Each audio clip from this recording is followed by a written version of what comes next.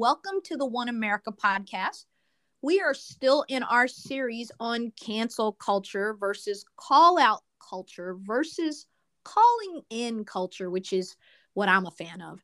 I have a great guest today. She is a dear friend. She's a sister in Christ. She's a fellow academic. Dr. Christina Crenshaw is a professor, researcher, writer, and a justice seeker. For 15 years, she has taught faith and writing, social issues in education, vocational leadership, and human trafficking courses as a lecturer at Baylor University and as an assistant professor at California Baptist University. She is now at Dallas Theological Seminary, and we're going to talk about all that and the great work that she's doing there. She has had a firsthand experience with cancel culture. We're going to get to all that. This is my sister, Christina. Welcome to the show. Hi, thanks for having me. My pleasure. So first of all, before we dig into things, tell us a little bit about what you're doing at the Dallas Theological Seminary now and kind of set us up there. Sure. Yeah. So even before I left Baylor, before I, went viral and had this big kerfuffle that we'll talk about today, I did a fellowship, a postdoctoral fellowship at Dallas Theological Seminary, really just trying to understand the integration of work and faith and culture. How does the church engage the public square in a way that's meaningful, helpful, and also true to a Judeo-Christian worldview? So when all of what happened at Baylor came to fruition, I then transitioned over to DTS in a more full-time official capacity and essentially doing the same thing I was doing with the fellowship, but now as a associate researcher. That's good work. And I love the work you're doing around faith. I love and admire the work you're doing around human trafficking and sex trafficking. And we'll talk about that towards the end when I allow you to really give people a sense of the great work you're doing and how they can follow you and find you. And we'll save that for the end. But let's get right to it. So let me set the table here, folks. As you've been listening to this series that we started in October when I was going through my cancel culture experience on my college campus. One of the people that reached out to me, of course, was Christina, because she had been in the fire firsthand. And I really appreciated her outreach and support and even defense on Twitter because she's been through it. Like her, my incident went viral into the media, and it was probably the worst month of my life. It was awful. There were no words. And one of the things that I want to talk about in this podcast that I think is important is in this episode is that we're undergoing a huge generational shift, Christina. It's huge. And with that generational shift of Gen Y and Z, you and I being Gen Xers, they have a whole different way that they look at gender, they look at identity, they look at sexuality. And it's a lot for a person over 40, 50, 60, 70 to digest. It's a whole new language. You can get into trouble real quick if you say the wrong thing, if you ask the wrong thing. And I'd like you to kind of just tell us a little bit about what happened to you at Baylor University and, address it in the context that I've set, which is why was there such a vicious and visceral reaction to your Twitter post, which you'll tell everybody about? Because I've read it 10 times, what you wrote, and I'm still confused as to why you got attacked. Like, I obviously don't know why I did either, but we'll get to me later. Kind of give us what happened and why you think it was handled in the way it was. Yeah, sure. Just to reiterate everything that you are saying, I think sociologists have been warning us about this cultural shift. I mean, arguably a shift away from a theology that has, bound us and unified us in many ways. And we're just becoming so diverse, not just in race or beliefs, but even in thought. And you have probably heard by now that there's like 67 new gender pronouns. So diversity has become arguably our little g God. So I'd heard about this. I've been reading. I'm in academia, so I teach undergrad students. I've seen the shift firsthand. 15 years as a college professor. I have even read The Coddling of the American Mind long before cancel culture happened to me. And irony of all ironies, just 2 years ago, when Andrew Sullivan had an article come out in New York Magazine entitled "We All Live on Campus Now," kind of warning all of us that this campus culture that we're seeing at Berkeley and New York University, that this is happening in the public square too. So it wasn't that I was completely surprised. I think that I was astonished to see it happen on a Christian university for an overtly Christian stance that I took against Title IX's expansion to allow biological males to occupy in uh, biological female spaces if that is how they identify. So the shock wasn't as much, oh no, is this where we are in this cultural moment? The real astonishment was, oh my goodness, is this where we are even on Christian campuses? So I think that, the larger conversation here is like, hey, we can't just like subjugate this and relegate this to, oh, well, that only happens in non-faith based spaces. This is happening in our faith based spaces as well. Why do you think that is, and why was it allowed to take the form that it did and the tenor that it did at a Baptist university like Baylor that is well known for, its conservative, if you will, Christian values? Why do you think it was allowed to escalate the way it was?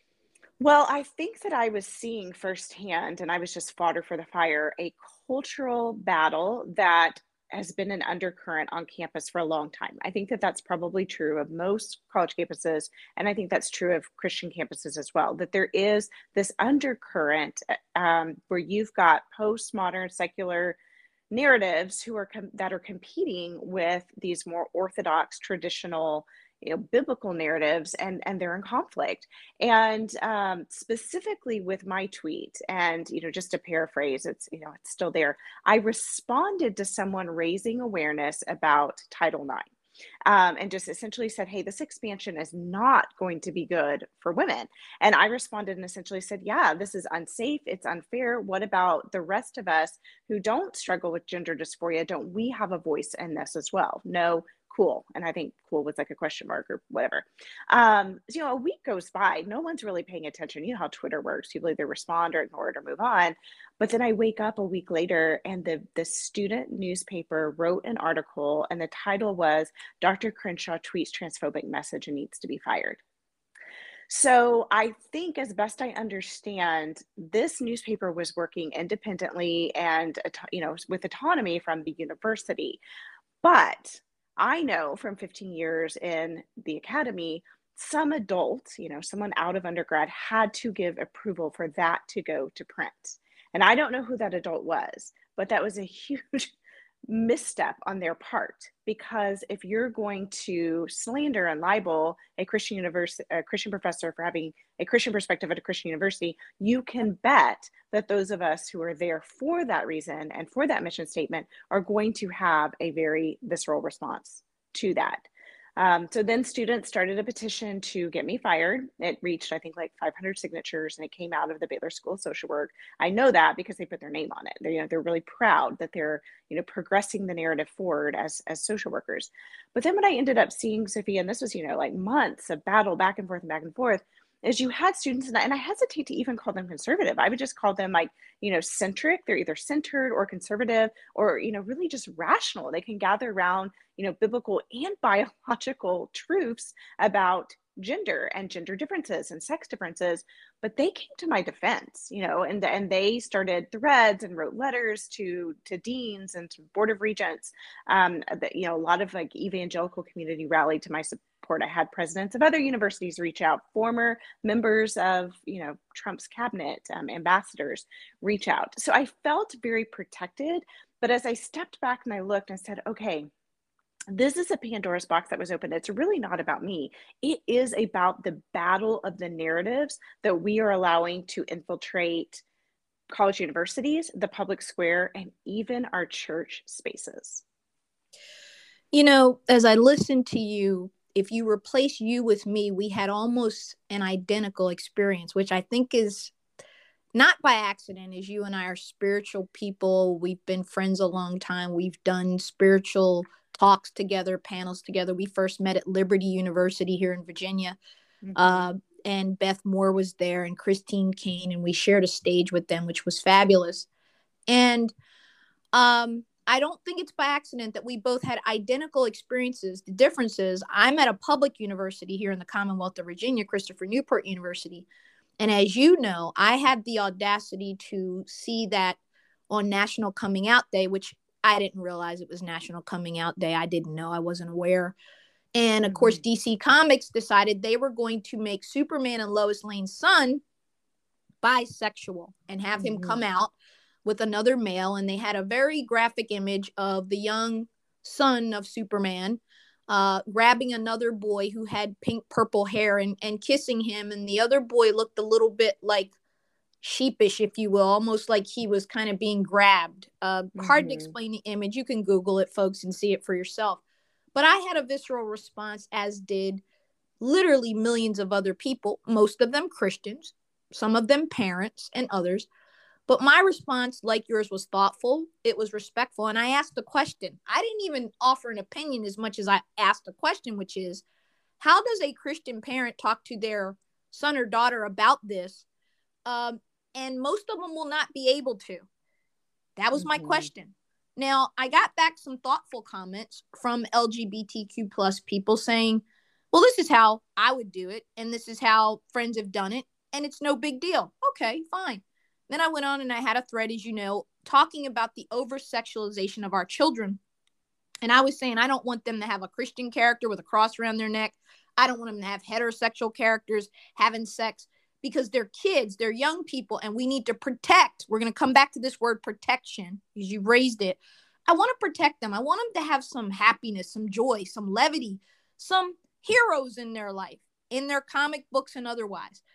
I walked away from the feed just like you, not thinking anything about it. 2 days went by, didn't think about it. And I get a call from my dean, who had literally just returned from Scotland, doing some work at one of the universities over there. And poor thing, she's besieged by this LGBTQ plus community, is angry, and they say you're anti-gay. This is the text that I get. And I'm like, what are you talking about? I'm anti-gay, huh? And then I realized at some point it had to be the Superman tweet. I went back, I looked. Yeah, there were some nasty comments and, the usual. Look, I get death threats. It's the world we live in now. It's how people talk to you. So I tend to ignore it. But there was this professor, Christina, Dr. Stern, who is openly bisexual. And she is the one that really lit a match under this and then took it into the college campus. Like your tweet, had nothing to do with your work at school, had nothing to do with you teaching, was not done on your campus, was not done in a classroom. And within 3 days, there was a firestorm that just went out of control. And like yourself, I was in shock. The difference between us is I really didn't have any support. And the worst part is that I'm the first Black female scholar in residence in the history of the school. And the mob that came after me on a campus that is overwhelmingly 95% Caucasian, particularly in the faculty, maybe 2% of the faculty is Black, if that. Mm-hmm. Other people of color, and the numbers aren't better. And of course, it just became this horrible experience from hell where things like, you made us feel unsafe, you're doing violence, you're triggering us. I had never experienced anything like it. So your point is well taken in that this is a shift, like something we've never seen. And the work that FIRE does and ADF does and all of these groups, it's Mm-hmm. happening on campuses literally every day, Europe, in the United States, abroad, where academic freedom is under threat. So we've both set the table. We've both been through this. And I want to get your thoughts on, give us a few thoughts on what happens next. How do we fix this? Is this fixable? And what's going to be the responsibilities of universities, both public and private? What are your thoughts on that? Yeah, I think when I kind of step back and I look at the macro narrative, that's where I find hope. The pendulum always shifts. You can look back just the last century and you can see where we have swung more progressive, where we've swung more conservative.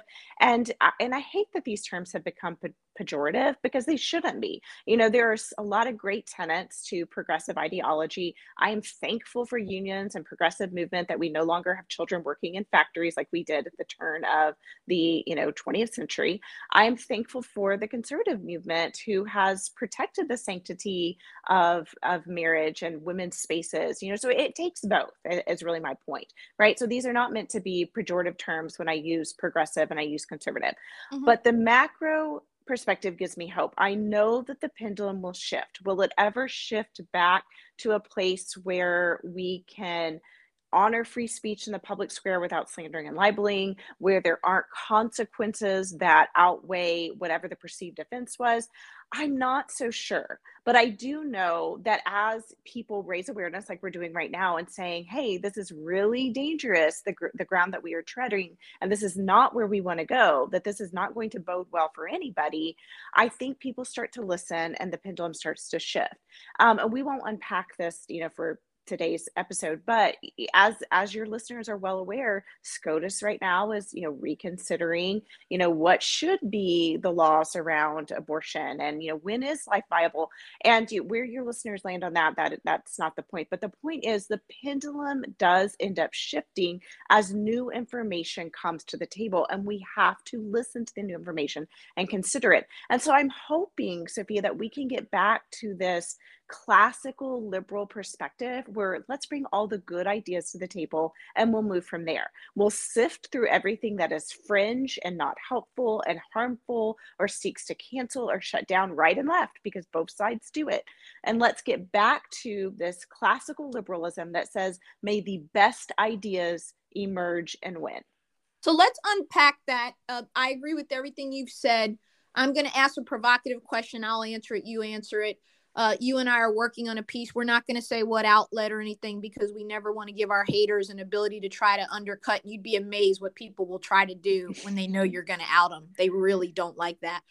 Has the LGBTQ plus community specifically gone too far? Before you answer that, let me give a little context. We all know about Dave Chappelle and Netflix.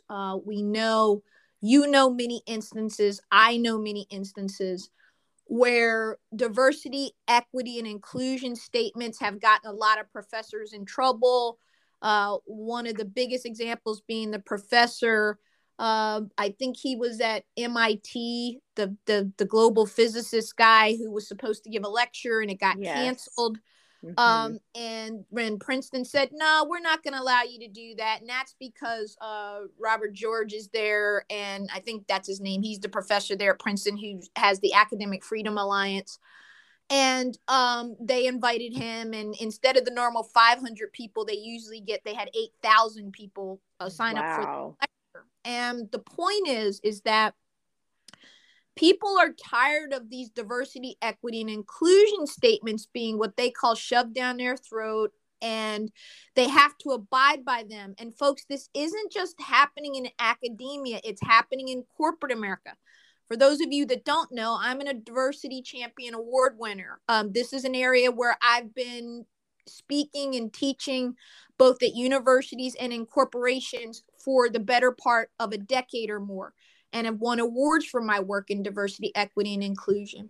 And one of the things, Christine, that the LGBTQ plus students and faculty who were angry at me did was they didn't just attack me as a human being, like you said, and they absolutely libeled and slandered me with their favorite words of transphobe. And they called me a racist even, which no one can still explain where they came up with that one. I don't know if I'm a racist against Krypton, the planet, and, the characters. I'm not really sure.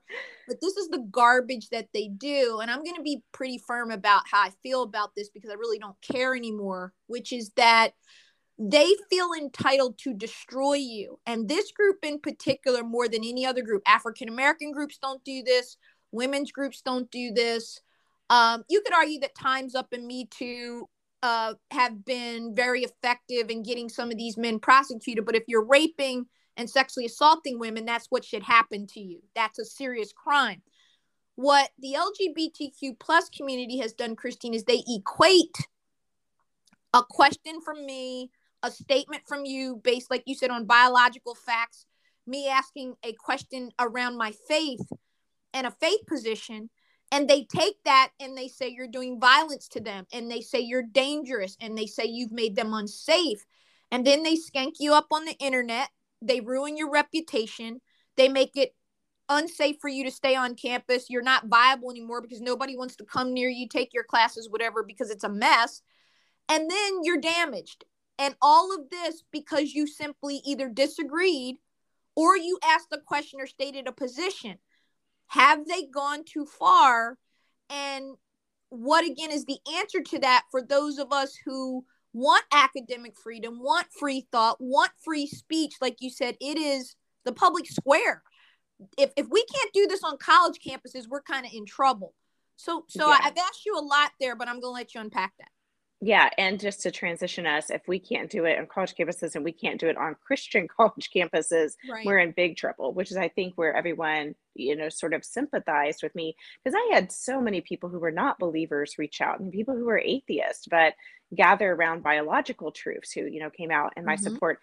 So yeah, what I saw, Sophia, to answer your question, has the LGBTQ agenda gone too far? I think the short answer to that is yes. And then to kind of nuance that out, when we first saw this narrative emerge, 1970s, 80s, 90s, they were advocating for same-sex marriage.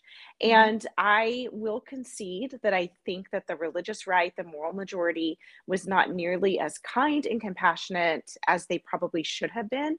I think that we conflated our religious perspectives with our American values, and that in a pluralistic democracy, you can't impose your religious views on the rest. So in that spirit, I would say that there needed to be a distinction between same-sex civil unions that we supported as Americans, and then there needed to be a distinction for Christian Americans who said we cannot theologically support same-sex marriage. And I think that would have shifted the atmosphere some. It would have mitigated a lot of the visceral and hate that has been building over the year if we conceded that there is a difference between how we act in the public square and then how we interact with sacred spaces, that those are two different places. But what's happening now is that those narratives have been conflated. You and I have talked offline about how the LGBTQ narrative also co-opted race conversations, which I'm over here as a white woman, I'm like, they are not the same issue at all. But and that's where I think, people of color have to have the fortitude to stand up and say, hey, listen, I understand that you feel this way, but your feelings are not necessarily the same as my biological racial reality. Those are immutable characteristics. And I know that gay men, lesbian women will say to you, and I get why they would feel this way. Hey, I've known that I felt this way since I was a child. I knew I was attracted to women, or I knew I was attracted to men. And so this was something I was born with. And I'll give that to them. I'm not in their shoes. I don't know how that feels. I can't imagine that it is a great thing to wake up and realize, as I did at some point as a Black little girl that became a teenager and a woman, that I was different because my skin was different. Didn't matter if it was fair or in other members of my family were as black as coal. It didn't matter. What mattered is that there are attachments, right, to our gender, to our race, that have nothing to do with us. They come from, as you talked about, the sociology and the psychological sociology, if you will, the pathology sometimes of America, of other countries, of the colonialism, patriarchy, which we're going to touch on in a moment. And I think that you've said something very important, which is where I want us to stick. And we're going to go a little long today, but this is going to be popular because it's substantive and people want to talk about this. I think the thing that broke my heart the most, and I don't know how you felt about what happened to you, is that so many professors, most of them white and male, by the way, conservative white men, reached out to me, called, texted, emailed, were sending me screenshots of stuff. A lot of students as well, even some LGBTQ plus students that I had in my teaching over the previous semester, reached out to me privately on Instagram, Twitter, Facebook, whatever, or emailed me at work and wanted to speak up and defend, but they were afraid because they said, if they come for you like this, what are they going to do to me if I speak up? And that really bothered me.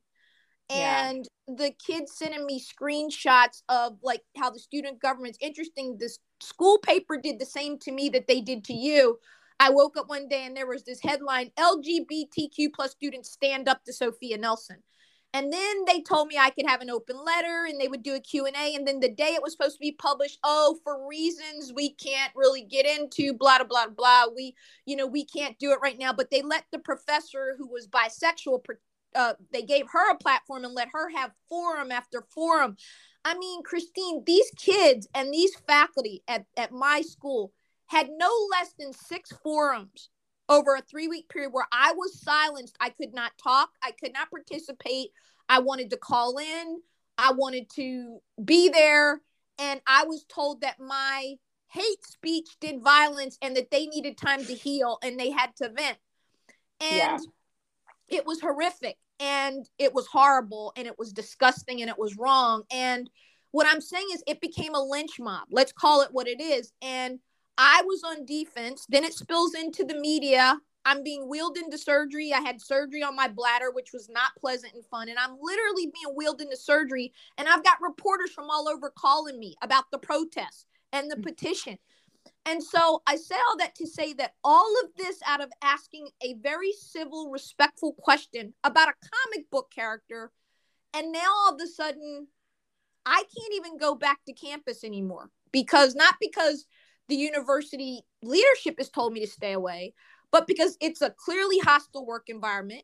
The emails and some of the garbage I've gotten are disgusting. And I sit here now, I'm a scholar in residence, the first in history. I'm skanked up, I'm beat up. I can't show my face because of threats and ignorance. And as one professor said to me, we'd love to have you back, but we're worried it's going to escalate again.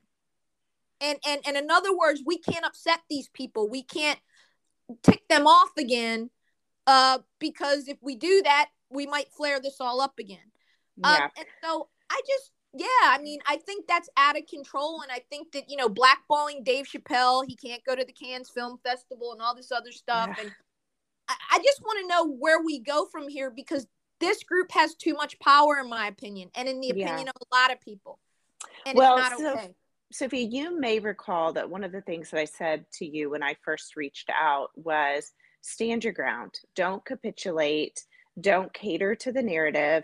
I mean, if you had done something actually wrong, I'm a big believer in repenting. I repent to my kids almost daily, usually for saying a curse word, honestly, in traffic. But, I had to repent for saying a 4-letter word on the way to school yesterday to my kids. So I'm a big believer, if you did wrong, repent. But if you didn't, and this is your stance, then you don't capitulate because that hurts not only you, but the rest of us who are over here trying to gain ground and maintain ground around reasonable, civil, biological ideas. So I did apologize and twice online in the sense of, and you probably saw it where I said, hey, I get it. I'm a pundit, I'm a paid pundit, TV personality, author, whatever. And I'm used to saying what I want, how I want, whatever. And I get that in a university setting, we have a lot of community. So I'm going to come to campus. We're going to talk about it. Please know I meant no offense. It was a thread. And you know what I got? That pissed them off. My apology wasn't good enough. That wasn't right. You can never apologize enough to that community, which is why I'm saying, unless you really did something wrong and offensive, don't apologize. Just say, I'm so sorry. I can't apologize on behalf of 2,000 years of orthodoxy, or I can't apologize on behalf of biology. It's not my fault that in the womb there's DNA coding that makes you male or female, right? So I mean, those are the kinds of things around, be mad at biology or be mad at, it's not just Christianity, by the way. I mean, if you look look at, Islam or other world religions, there are teachings on what makes somebody male and female or around sexual ethics. So I don't know why Christians alone get a bad rap on this. I guess just because we're the majority in America. But yeah, I think that's the thing. You don't apologize. You stand your ground, but not in a way that is giving them the middle finger, but in a way that you just say, I liken it really to the way that I interact with my children. I don't mean to say that in a derogatory way, No, even I though hear you. these college kids are young enough to be my Yep. children. I'm Yep. 40, they're 19, 20. I could almost be their mother. But tell my kids no a lot out of love. Like it's so very rare to never that I'm saying no just to be cruel. Like the no is coming from a place of love, or that I'm so sorry, but I cannot give you what you're asking for. It's coming from this real place of love and compassion. And it's just my hope that at some point they see that, even if they completely disagree, the LGBTQ community, even if they disagree with why I'm saying no, I hope that they come to a place where they can at least respect she's saying no because this is her religious worldview. She's saying no because she's leaning into biology here. And so I hope that that love But they eventually don't lands on them. respect that, and that's the They don't. problem. They They don't. don't, And and they Sophia, won't. to your point, I had far more people support me than slander me, but I did receive 788 messages. And I know that only because I had to hire a former student to curate it all for me and put it in an Excel spreadsheet, and I'm like, okay, you put Fox and Friends and Tucker Carlson and Ali Stuckey and all of these people at the top, put concerned colleagues and friends in the middle, and then put all of the angry students at the bottom. So I actually got a quantitative visual of what was going on. And when I scroll to the bottom and I'm looking over in the Excel spreadsheet at the copy and pasted comment, I got things from that. The scariest was, we know where your children go to school and we're not afraid to hurt them like your words have hurt us. And I'm like, what kind of a Yep. delusional world are you living Yep. in that you think my hate speech words, which of course reasonable people We're know is not. not hate speech, right? Totally. What kind of a delusional world are you living in that you think it is okay to commit an actual crime because of a Yep. perceived thought crime? Yep. I got the same kind of garbage. We won't tolerate you here. Piss off. And it was given to the. I tell you what, I'm not going to get into what I'm going to do about it, but I am going to do something about it, and in a big way. And I am not the kind of person who allows one. It's hard being a woman in academia, being a woman in the law, being a woman in medicine. You and I both know that journey is tough. It's Mm-hmm. harder being a woman of color, and I am in my Yes. mid 50s now, about to be 55 years old next month. And I've worked very hard for everything I've gotten. I didn't have privilege. I didn't come from a family with anything. Everything I got, I worked hard for it. Trust me. Mm-hmm. And to have a bunch of pissed off kids and some faculty over something that they turned into a national incident, literally, that has cost me speaking. It has hurt some of my contracts. It has severely damaged me in the academic world. Look, I was reached out to, like you, by other colleges and universities, my alma maters, both undergrad and law school. Every HBCU president or a member of the administration reached out to me here in the Commonwealth and otherwise.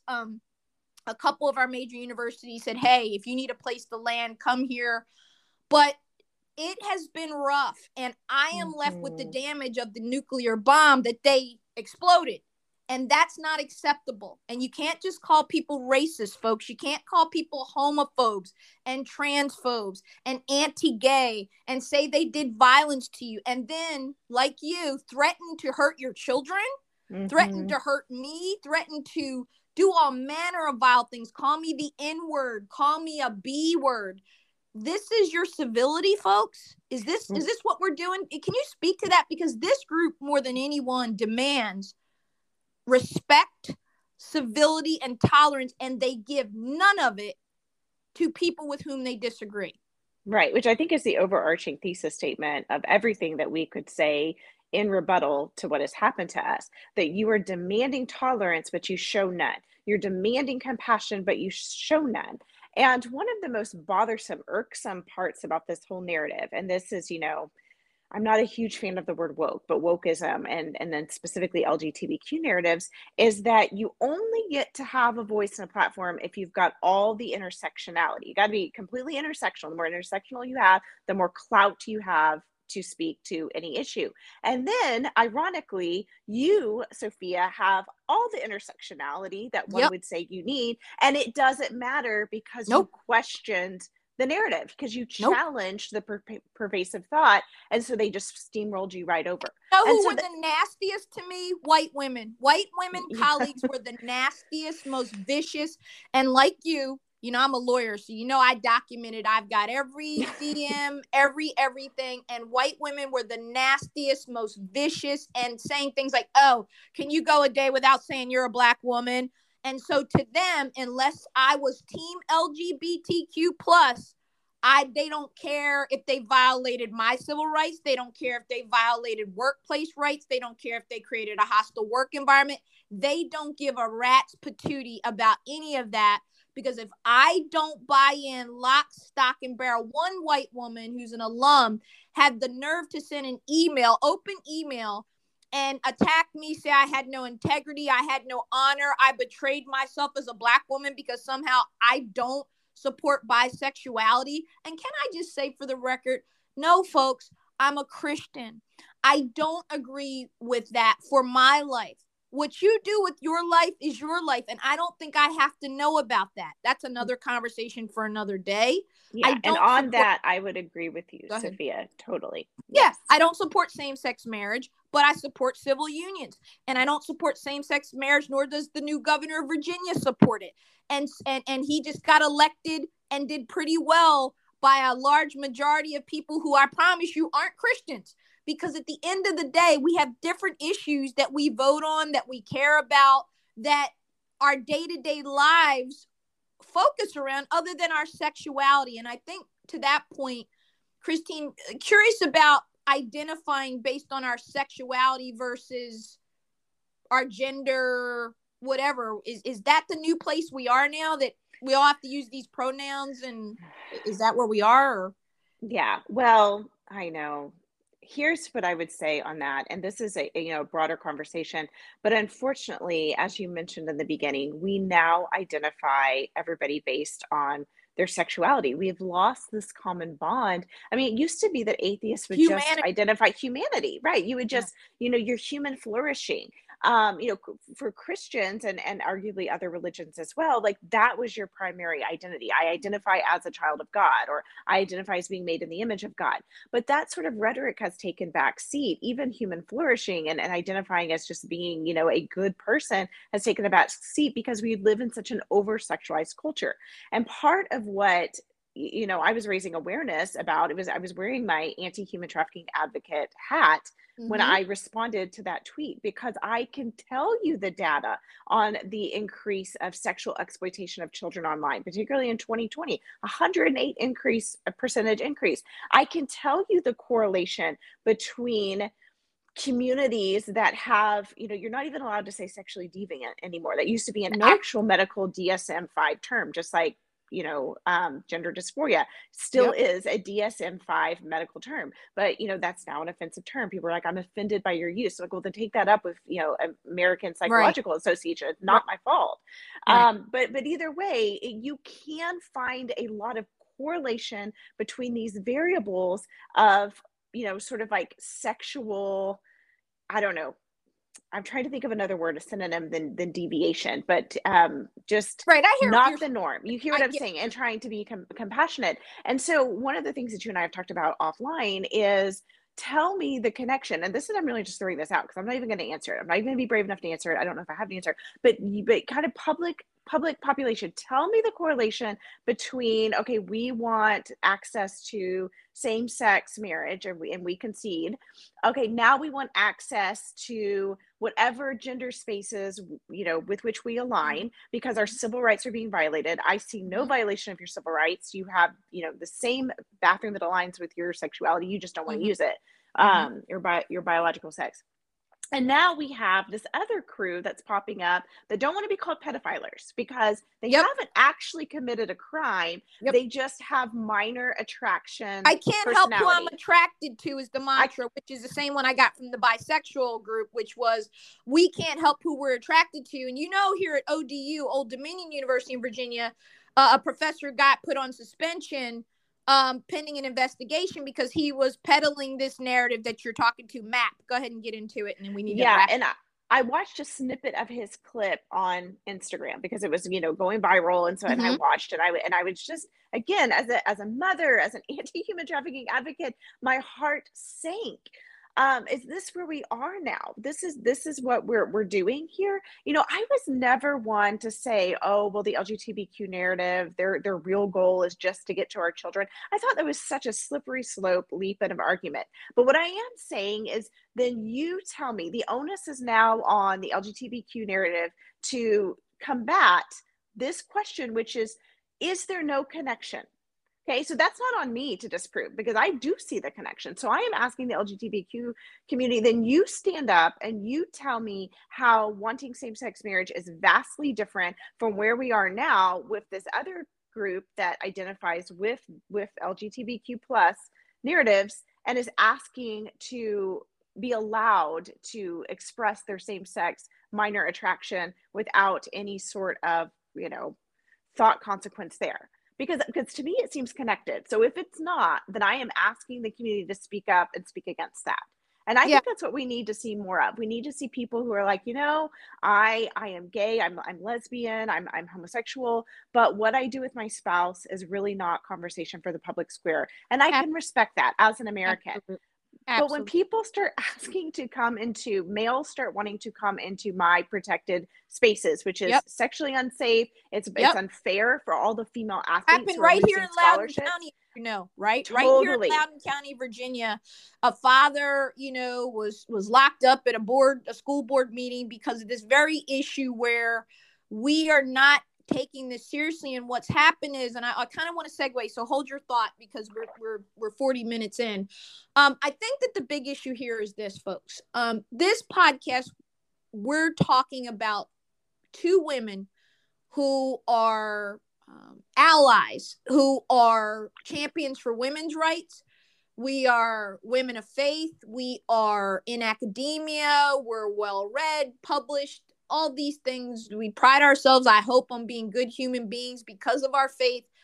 And, Christina, remember what happened to you where the LGBTQ plus students felt that after you sent your tweet, somehow you were no longer someone they could rely on as a friend or an ally, right? Right. In fact, Sophia, I haven't mentioned this part, but I think it is worth bringing to attention.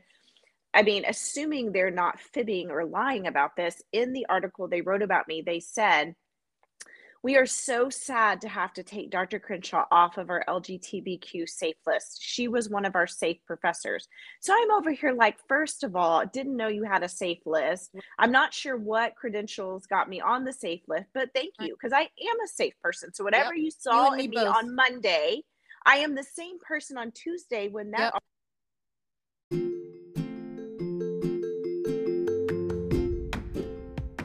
I wanted to stop here at the end of the first 40 minutes of this amazing podcast and do what Oprah calls and have an aha moment. Dr. Crenshaw is amazing. Her experience at Baylor mirrors mine at Christopher Newport University, almost identically so. But there were differences. And in this next part, she's going to talk about how professors on campuses are often identified as safe or unsafe. She began to talk about it in the last segment, and we had a disconnect, but we're going to pick back up in this second part, which is shorter and powerful. So make sure you keep listening. We've got another 20 minutes for you. Hang with us. It's well worth it.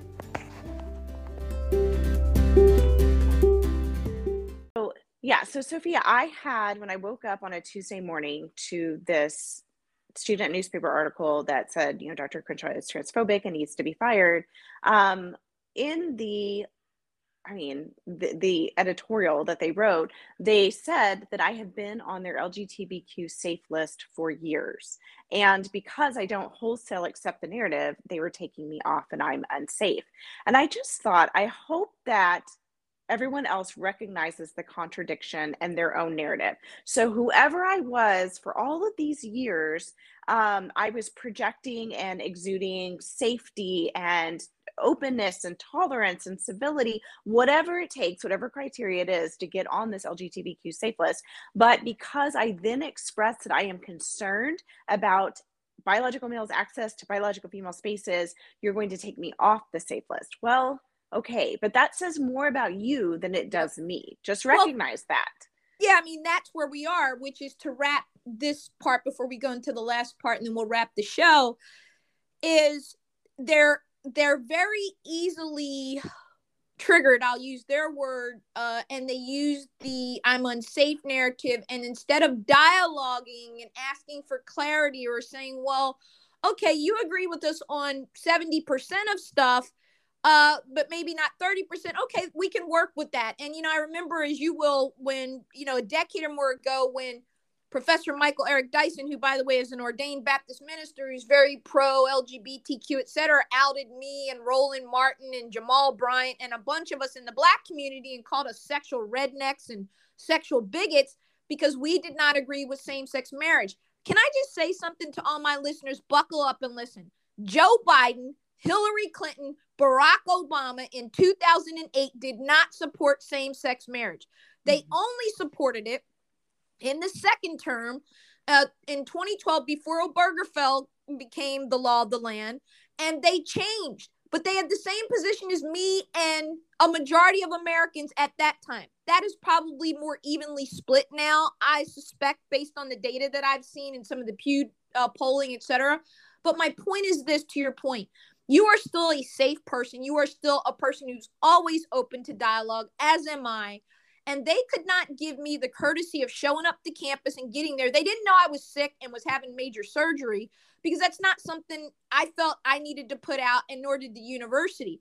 But what they did, Christina, which is exactly what they did to you, is for weeks, they hold the microphone, they hold the narrative, and they go berserk. And they just slander you and libel you and trash talk you and ruin you. And you're on such defense that you kind of can't even get a word in edgewise. And it's got to stop. It's got to change. I hope that you and I will be a part of that change. And like I said, stay tuned. You will get a lot more from Dr. Crenshaw and I. We're going to be doing some things together. We're both busy women, but this is important to us because we never, ever want any professor anywhere or an executive in a corporation or someone in industry to be treated the way we were treated. It messes with your life, right? You're emotionally upset. You kind of can't sleep. You can't eat. You're worried about your job. You're worried about your financial future. And in a group that has that much power has too much damn power. Thoughts on that before we segue to the last part? Well, yes, I would say that I think people who, have engaged in these sort of battles before knew to check on me, and I was deeply appreciative for that.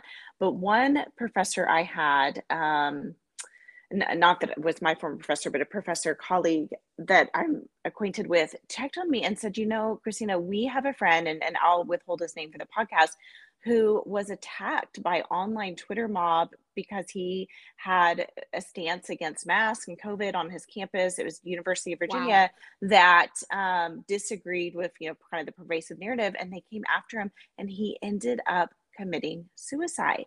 Jesus. And when I heard that, I mean, Sophia, that wrecked me because I think in that moment it touched on how deep and dark online bullying can go, that this male in his 50s ended up taking his life because he felt so attacked by the thought police mob. And I can say by the grace of God, I never got there. But man, Sophia, it was a battle internally. I was paranoid of cars driving by my house. I had to call my kids' school, and they knew because there's a deep connection between where they go to school and Baylor University. So they knew what was going on. But no person should ever have to feel like their physical well-being is in danger. And as best I can tell, and I have researched and researched, there's like no documented cases of LGBTQ people really being violently hurt for their beliefs and No, their never. sexual identity. Right. Nope. I'm like, this is not a real problem. Like, of course you can find those outlier cases, or that what about this, or, you know, there was someone who was beat up in the bathroom, whatever. There are always going to be outlier cases. But the thing I stand on, the stance I will say here is, it is more of a problem to bully people for their thoughts. That is causing far more damage than us saying, hey, let's find a solution to, let's dialogue, let's talk, let's have a conversation. Do we need to have more single stall bathrooms in public spaces? Great. Yep. I mean, I hate going into Starbucks after a meal. It's disgusting, but I'm willing to do that. And it actually helps me as a mother. Every mother out there will thank you, because I don't like sending my 9 and 8-year-old little boys into the male bathroom unaccompanied. Right. You know, like I am discriminating, you know, equally here. Like, I don't want them going to any bathroom unaccompanied. So if we have single stall bathrooms and that allows the transgender community to go in and feel safe, wonderful. That also benefits people who don't want their children going into a bathroom unaccompanied as well, right? So like, let's have conversations about this, but we're not just going to cancel people because they disagree with the narrative. And that is my bottom line. Yeah, there. I think for me, and I'm heartbroken to hear that story about that professor. And I remember friends of mine in the faith community and otherwise reaching out to me, because they also knew that I was dealing with some physical stuff. I had just had a breakthrough case of COVID like a month and a half earlier. I was still dealing with that. And then I was having some major surgery, and I go from, there's this amazing article out and all this great press about me being the first Black female scholar in residence at one of Virginia's premier public colleges. And it's a big deal. And all of a sudden it's a nightmare. And while, like you, I'd never got to the place where I thought I would hurt myself, I stopped eating. I couldn't sleep. I was very stressed out because the boards that I sit on, I had to explain myself to the chairmen of the boards. I have a new book coming out. I had to explain myself to my publisher. I have other deals and other projects that I have pending. And we had to systematically go through and explain, because the power of this LGBTQ plus community is that not only will they destroy you for a thought or a question or a comment, but then they will stalk where you speak. They will stalk where you go to do anything else. And they'll tell them that they don't want you there. You're a bad person. This is bullshit. I'm going to call it what it is. My words, not Christine's. And like I said, I will not let this go unanswered, and it will not. And my hope is that if I have to be the person that is going to be one of the people that champions this cause for others, like that professor who took his life, then that's what God has called me to do. And I believe that. And it's inconvenient. It's uncomfortable. I have much better things to do with my time, but I am not going to allow this to happen to anybody else ever again within the power that I have. So let me segue to the final part of this I want to talk about. We're going to have you back, and you and I are going to have a whole show, maybe do a series on intersectionality, because that has to be discussed. And it's something that you and I both study, understand, and get, that is really something that needs to be put on the table. And folks, by intersectionality, I mean the intersection of race and gender, and how that plays out in what we're talking about today, and how we show up in the workplace, etc. But Christine, you had a post on Instagram the other day that I really thought was powerful. We started this podcast talking about cancel culture and humanity, and how we need to really think about what we're doing to other people and how we treat them. And we need to approach each other first as human beings before we get into our beliefs and what our tribe may think. You know, me as a Black woman, you as a white woman, somebody as an LGBTQ plus or transgender, whatever. But you talked about protection versus patriarchy. And I think that's a great place to end this segment, because one of the other things that's under attack in our culture is masculinity, not toxic masculinity. That should be under attack. That's a bad thing. But I'm talking about the role of men, women being protected or not. And you talked about that, and you had some interesting comments on your feed from people. Tell me why you made that post, because it fits into your cancel culture experience, and what you'd like people to take away from that. Yeah. So, even a couple of years ago, like you, Sophia, to back up, this was never the platform I thought I would have. This was never the research agenda I wanted. I have had to become sort of a lay expert. I know it's a bit of an oxymoron, but more than the average person, I now know transgender narratives and LGBTQ, and I've had to read widely and listen to just even navigate the conversations that we're having. That was never really my intent, but it is the platform that I've been given. I want to steward it well. But even before all of this, I would have called myself a Christian feminist. If we're defining feminism as, any sort of profession or professional space that a male can occupy, a woman can too, that I would say that generally I could gather around those ideals. Now, of course, I don't mean that, a male can be a birthing person just like a female can be. No, that's still a mother. Or that a male can chest feed. No, anybody chest feeding is a female, right? So, but I have always gathered around this idea that women have equal value and equal worth. And if women want to join the military, which my mother was one of the first women in the Army, she was part of this That's right. first special group, like I've always had strong women role models. But I'm also married to a man. I have two little boys that I'm raising, and I don't want to see masculinity plowed over by the pursuit of, feminism. That I think that they Agreed. can coexist in this space. That, I believe that when we elevate both genders equally, that is what's best for all of us. Um, but I think within that same perspective, the thing that I am concerned about is that I see, and this is not new to this cultural moment. I really think that it's more of like a third and fourth wave feminism, which has said in order to elevate ourselves as women, we have to sort of like de-escalate, de-elevate, undermine men.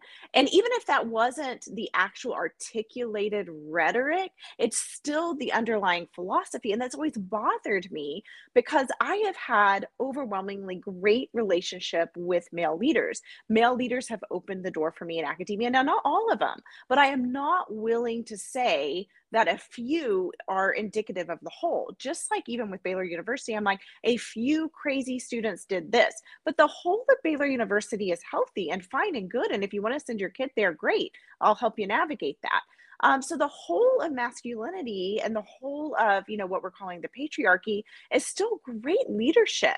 And good male leaders invite women to co-lead and co-labor, which is very Absolutely. biblical, Absolutely. alongside them. And Absolutely. as we had said before the podcast began, I said, here's why I'm a fan of patriarchy. If I'm caught in a dark alley and I'm being attacked, I don't want a woman, a feminist, standing in the gap for me. I want a male to come around and protect. They are Right. biologically Ditto. stronger, they're taller. I want that sort of protection. And so I think that the patriarchy doesn't have to have negative connotations. And that post was trying to redeem that in a way, to say like, hey, there's bad patriarchy, but there's good patriarchy, just like there's bad matriarchy and there's good matriarchy. Well, I think what struck me was because I had the same experience. The people who rallied to me and supported me and talked with me and checked on me were white males. It it, Yes. it was a very eye-opening experience. I'm very similar with, again, uh me coming up as a young Black woman in the law. My mentors were white men because people like me didn't exist and very few white women existed. But I found throughout my career it has been white men and men who've been more helpful, not always, but most of the time more than women. And again, that's a whole other podcast. So listen, guys, I'm going to wrap this because this is run long, but it's worth it. We're going to break this up into segments and do outtakes because it's such a great conversation. But Christina, I appreciate you, one, because of who you are, what you do, and keeping it all together, mom, wife, professor, activist, all the things you do. I'm glad that you survived the whole Baylor horror situation intact and have moved on and were able to speak about it and talk about it as I have been able to and will be. I would have been a lot more on television and all over the place, but I had to buckle down and finish a book in the middle of the chaos. So all of that will start up in the new year. And like I said, you and I are working on something, and I hope we're going to do a lot more because this is an important issue for our time. And I think you and I both agree we don't want anybody else to ever be treated the way we were. So I'm going to give you the last word. Tell people how they can find you on social media, read any works you have, any books you have, and, we're going to have you back again and again. Yeah, thanks, Sophia. So I would say, my short answer to this is always now just Google me. I don't know if that would have been true before 2021, but I think so much of my story is now out there that there's just pages and pages on, people writing about it. But I'm not actually all that active on Twitter. I'm on Twitter, and I love anybody who wants to come on and support and rally around the things I'm saying. I'm most active on Instagram, just kind of more my jam. Yep. And then I have a website, drchristinacrenshaw.com, and you can see there work I've done really around women's spaces, around anti-trafficking, faith integration. That is where you can find things that I've written and published and spoken on. Well, again, this has been a great word, a great conversation. I know that it will upset some people, and I'm okay with that. It's the truth. It's not just our truth, it is the truth. It can be Googled, like she said, and you can read all about her story and mine. And mine is still in process. Hers has finished, thank God. And again, I think you came out the victor, Christina. I think that Baylor, to their credit, I believe offered you an apology, right? And they did. Administration, I wouldn't exactly call it an apology as much as I would call it a support. If that delineation makes sense. They did support me. Yes. Right. I got none of that from the administration of Christopher Newport University, which made it all hard to swallow. Instead, the president of Christopher Newport, Paul Tribble, who, by the way, conservative, has Bible studies. United States Senator, Congressman, back in his younger days, someone I admired and respect, really threw me under the bus in his statement. And talking to people like Greg Lukianoff and others who do this work every day, or Tyson Langhofer of ADF, they said these guys do this stuff all the time. They try to appease the crowd. They try to, have it both ways, and it ends up just causing way more problems, which is exactly what it did. My admonition to you, university professors out there, as well as the administration and the leadership, is when these things happen, what you said is true. You're the adults. You're in charge. Let the young people have their say, give them a voice, but do not coddle this and do not sign off on things that are wrong morally, socially, and wrong for their growth as human beings. If we're teaching our young people, Christina, that the way to deal with conflict or something you don't like is to destroy somebody's life and their career and their reputation, we're teaching them the wrong thing. Right. Because that's not real life. And at your job in real life, you will not be able to go to your boss and say, well, I don't like so-and-so over there. He makes me feel unsafe. Get rid of him. Or I'm going to protest. It doesn't work that way. And so, again, I thank you for all you're doing. I thank you for your time. I look forward to the work we're doing together. And happy holidays. Yeah, thanks. You as well. I've enjoyed it, Sophia. Take care. Okay, thanks.